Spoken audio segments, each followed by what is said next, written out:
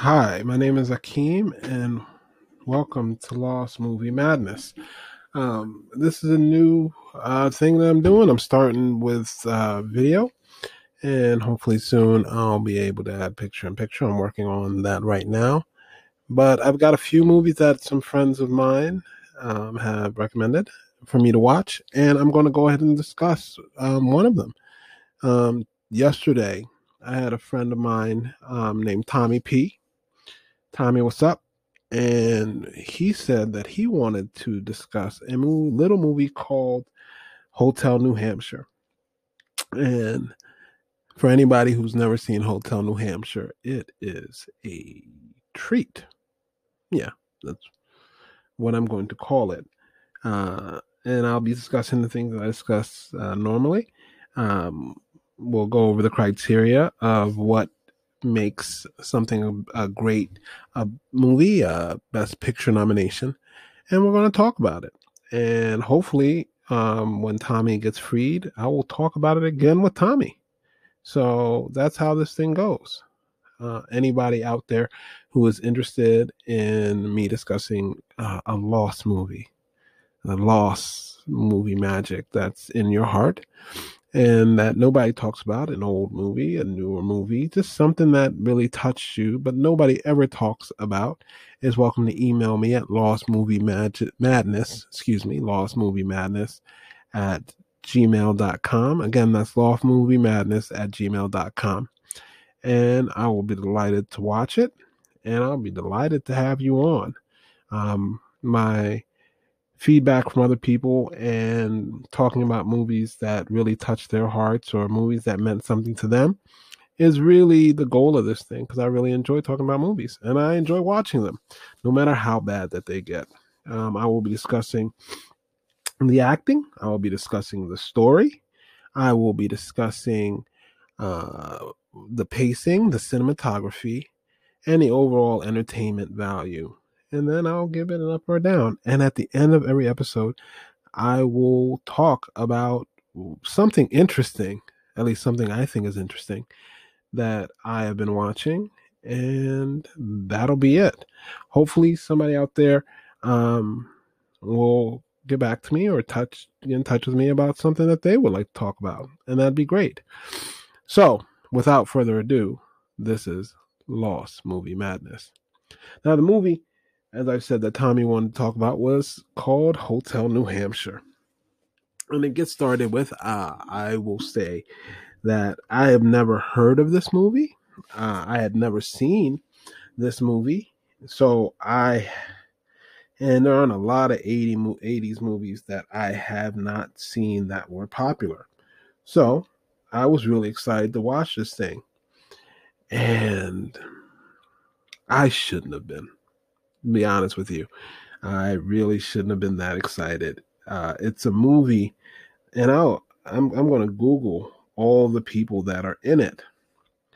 And for this many people to have been in this movie, and me, I've never heard of it, says something about why nobody ever talks about it. Now, Hotel New Hampshire came out in 1984. And the cast is like a cast of people who were famous or who were about to get super famous. And it was just, it is mind-boggling to me that nobody in this film's cast, none of their agents said, you shouldn't make this film. This film is trouble. Now, the cast list, I'm going to go through these people. All right. Now, Jodie Foster plays a girl named Franny. Beau Bridges plays the father. And that's Jodie Foster from Silence of the Lambs and Last Picture Show and Inside Man. All right. In 1984. Beau Bridges, Jeff Bridges' brother, but Beau Bridges is a fantastic actor in his own right. Rob Lowe. Yeah, that Rob Lowe. The one just super handsome, really talented actor. Natasha Kinski, who I believe was in a movie called Species. I'm looking at it right now. She was in cat people, apparently. Um, she was in a lot of movies. But Natasha Kinski, I think her most famous one, well, she was in Tess, 1979. Um,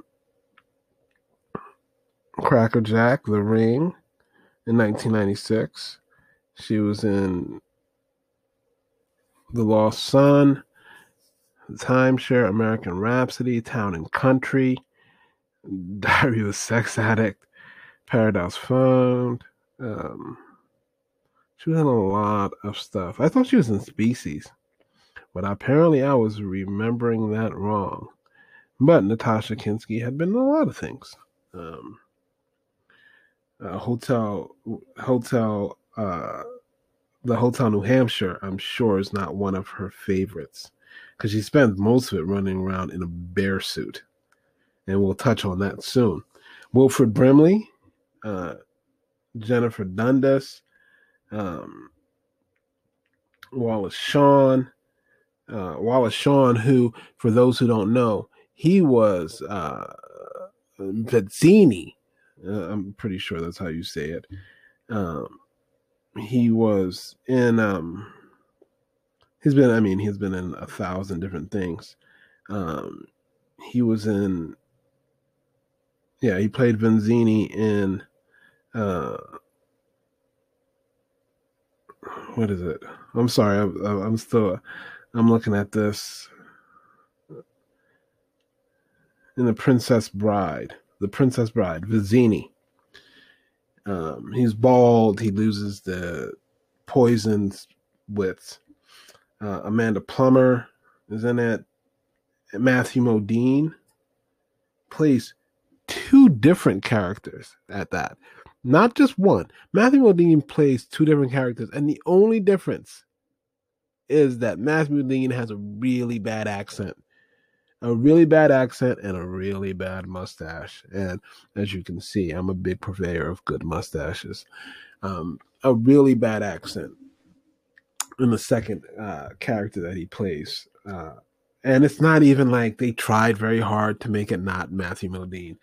And Matthew Modine is as underrated as it comes. Matt Modine, he was in The Dark Knight Rises, and he was in one of my 80s favorites, Vision Quest, which is something that I will discuss at a later date, but Vision Quest is another just ridiculous thing that I remembered. It might be the early 90s, actually. But anyway, back to the story. So we meet this family, we meet this couple, and they go off to the war, and their friend sells them his house, and he goes back to Austria. That's Vizzini. He goes back to Austria, and he has hair, which is disturbing. I knew the voice, but he had hair in this thing, and I was like, what is going on? And they come back after the war, and there's a bear, and they have a dog named Shadow. And Shadow is a theme throughout this thing. Shadow farts a lot. And so the parents, inexplicably, the parents of 5 children, inexplicably, Beau Bridges and his wife, have him put down because they don't like him. That's it. No other reason. They don't like the dog. The dog farts a lot. So they have him put down. So Jodie Foster is about 15, 16 years old. Franny is about 15, 16 years old, and she likes the quarterback of the football team, and he hates her brother Rob Lowe. And they bully him mercilessly, and they bully the other brother. She has 2 big brothers and 1 baby brother and a little sister. And the one brother, not Rob Lowe, the other one is gay, and they bully him, and they end up raping Franny. That, for a fairly lighthearted film, came out of nowhere. So they buy a hotel, and everything in the hotel in this little town in New Hampshire is bolted to the ground. And I'm not doing this justice. Like, these things start bing, bing, bing, bing. And she gets raped, and the dog is put down, and her brother because she's sad, decides to stuff the dog. The gay brother decides to stuff the dog, and they stuff the dog, and the grandfather finds it on Christmas Day and drops dead from a heart attack. Bing. And if you see the trailer is sort of lighthearted and fun. So the grandfather dies, and she's raped, and she finds a black man that came out of nowhere to rescue her while she's being raped, and the boys go to jail for some nominal amount of time because apparently this is set in the 60s, so apparently it was quite okay to rape young girls at the time. It's ridiculous. And they end up she ends up really still being in love with the guy who just sexually assaulted her. It's hard to understand. I don't understand what the writers were thinking. I don't understand what the actors were thinking about this material. But anyway, but Rob Lowe goes on some sexual journey where he starts sleeping with the waitress that works at his parents' hotel. And the waitress is obviously in her 30s and he's about 15. So it's ugly. And the dog keeps popping up and scaring people. And they get an invite from the guy who went back to Vienna to come run that hotel with them. And Seth Green is the youngest child. I didn't even mention that. Seth Green is in it, and he's the youngest child named Egg. And Egg and the mom stay back while they fly off to Vienna to run this hotel. And they're coming the next few days, and then they get blown up in their plane. Boom. Family gone. So now you're only left with the 3 older children and the dad. It's like just a war of attrition in this thing. No, the 4 older children and the dad. And the youngest one decides, because she cannot grow, that she's going to write a book. So she writes a book. And so they go to this hotel in Vienna, and it's populated by these radicals, and they change the hotel, and the radicals decide that they're going to hold them hostage and blow up the Vienna Opera House. And through some machinations, and Matt Modine, who played the rapist quarterback, also plays this pornographer in Radical in Vienna with a really bad pencil mustache. So they find out, and Vizzini, there's a small bomb in a car, and they want Vizzini to drive it to the opera house where the big bomb is, and the small bomb will blow up the big bomb. And Vizzini, in a moment, is blinded by the Nazis, apparently.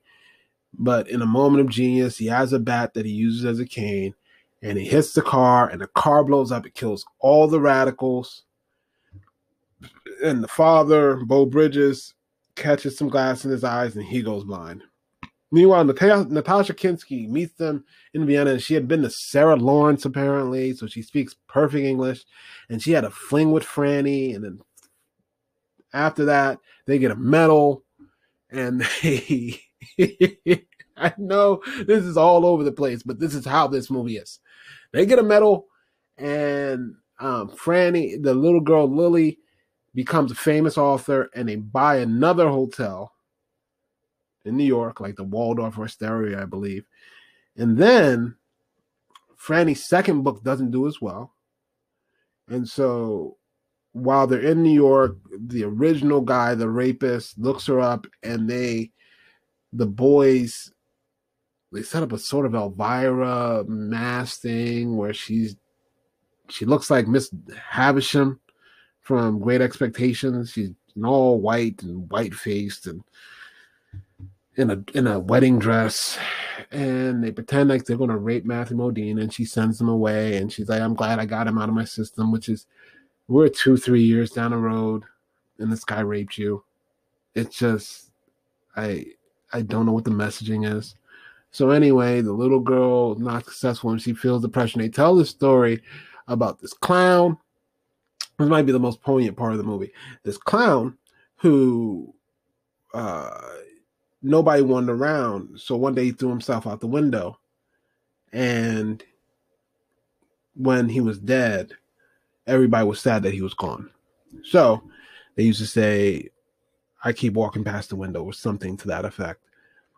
And the little girl, Lily, because she's not successful, throws herself out of the window in their hotel.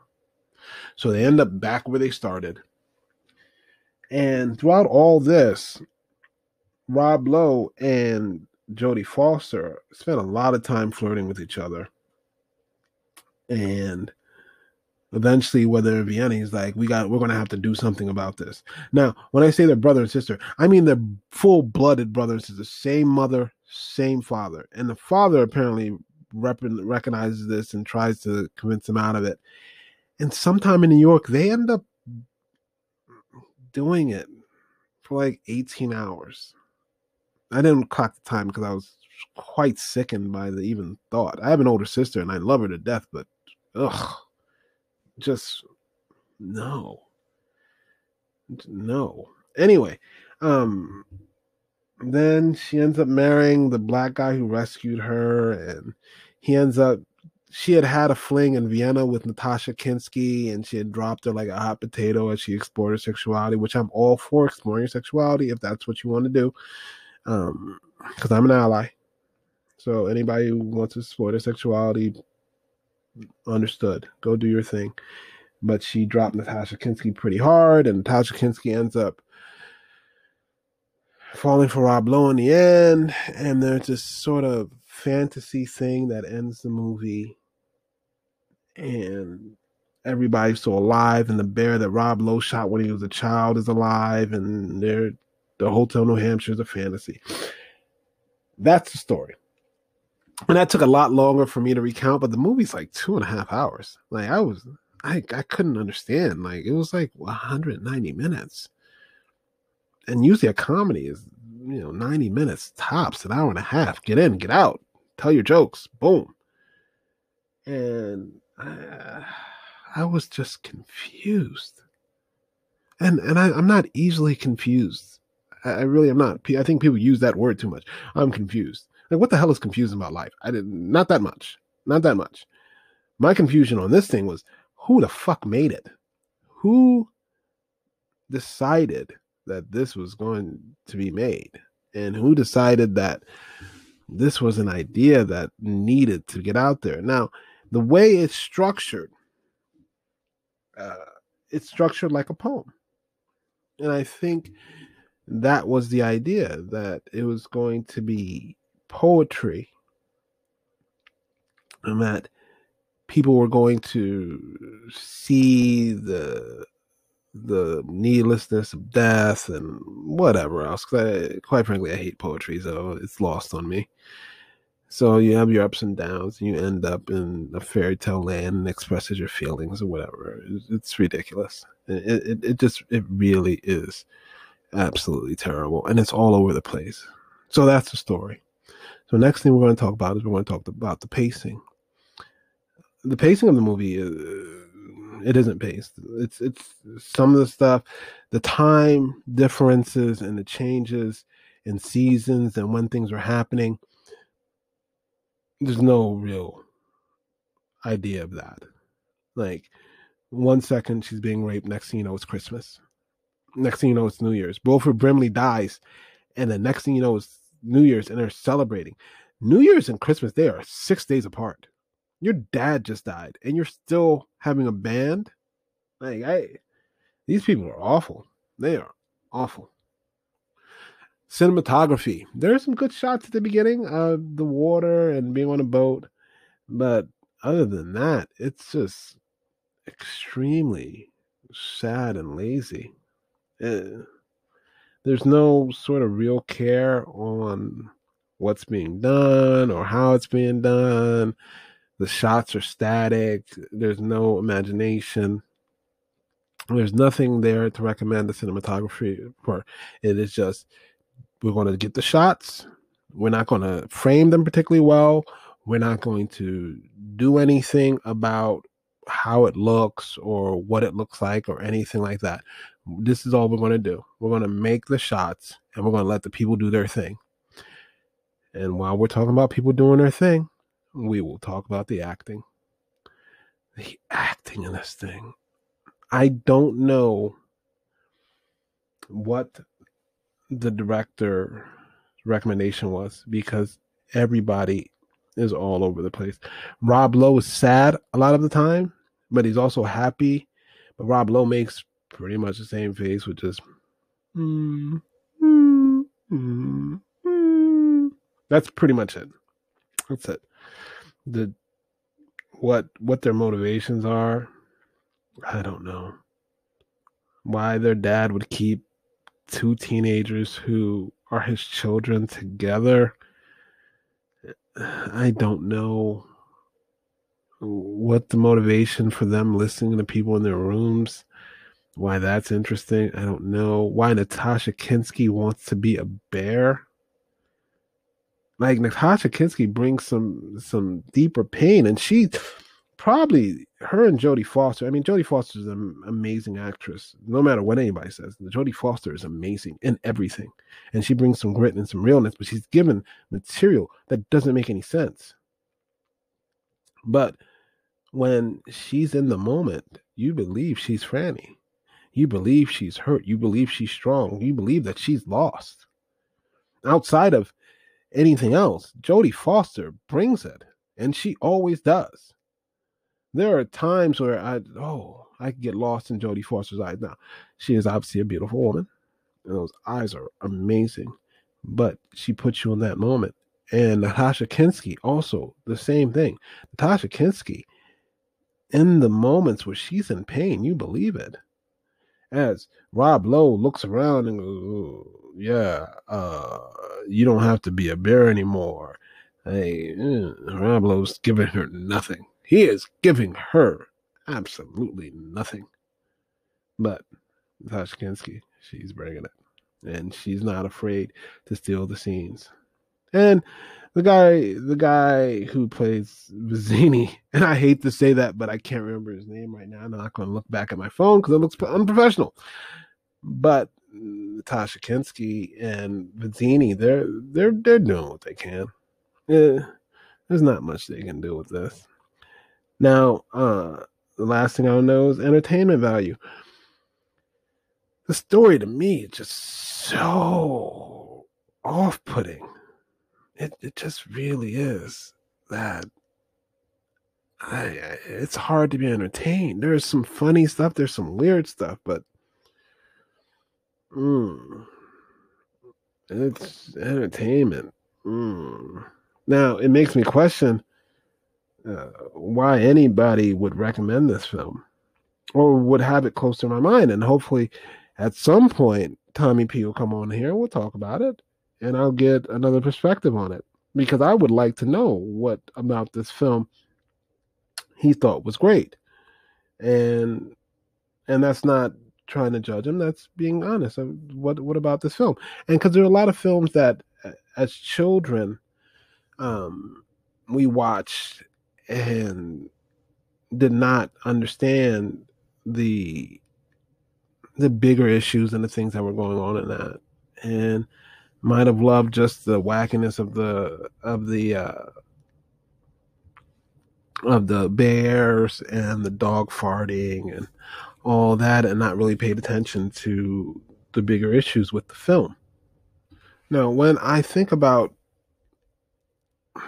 the bigger issues with this film, there's fairly graphic scenes of sex and there's graphic scenes of violence, and it's not LGBTQIA friendly, even though one of the main characters is gay.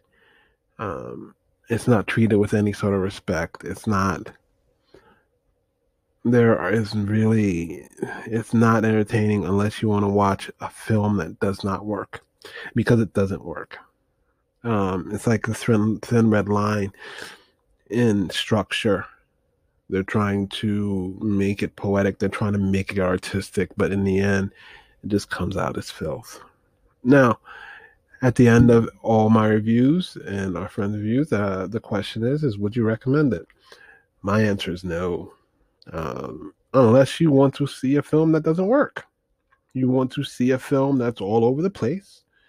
You want to see a film that doesn't really make any sense and also will make your skin crawl a little bit. Because I had to power through it. And sometimes I watch a lot of movies and I love movies. I really do. I think the art form, there's always something to teach you and there's always something to learn. Story structure, pacing, editing, how people try to convey information, all of that's important. And every film has something to say about it, whether good or bad. It's like watching Plan 9 from outer space. All the things that make it bad are what makes it worth watching. So if you're a filmmaker, you can watch this and see why things don't work and how to pare down story. Because there's so much going on in this film that was unnecessary. Could have told a very simple story. Also, stay away from incest. It's gross.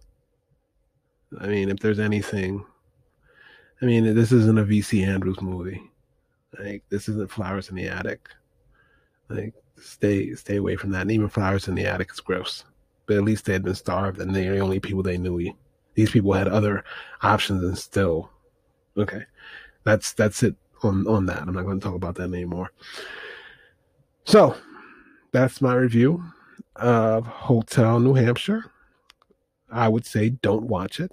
But, as I always say, hashtag watch if you want. Don't blame us if you do. And that's it. Now, if you want to get in contact me, you want to talk about any movie that you want to talk about, please email me or hit me on my Twitter at Lost Movie Madness. And I am always available. So you have a movie, you want to talk about it? Great, let's talk about it. And we'll post it on YouTube, my YouTube channel, Lost Movie Madness.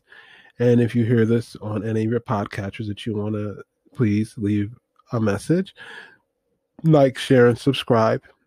Please leave a 5-star review on whatever podcast you're listening to. And give a thumbs up to the video as you see it. Now, to something fun that I'm watching. It's a new feature.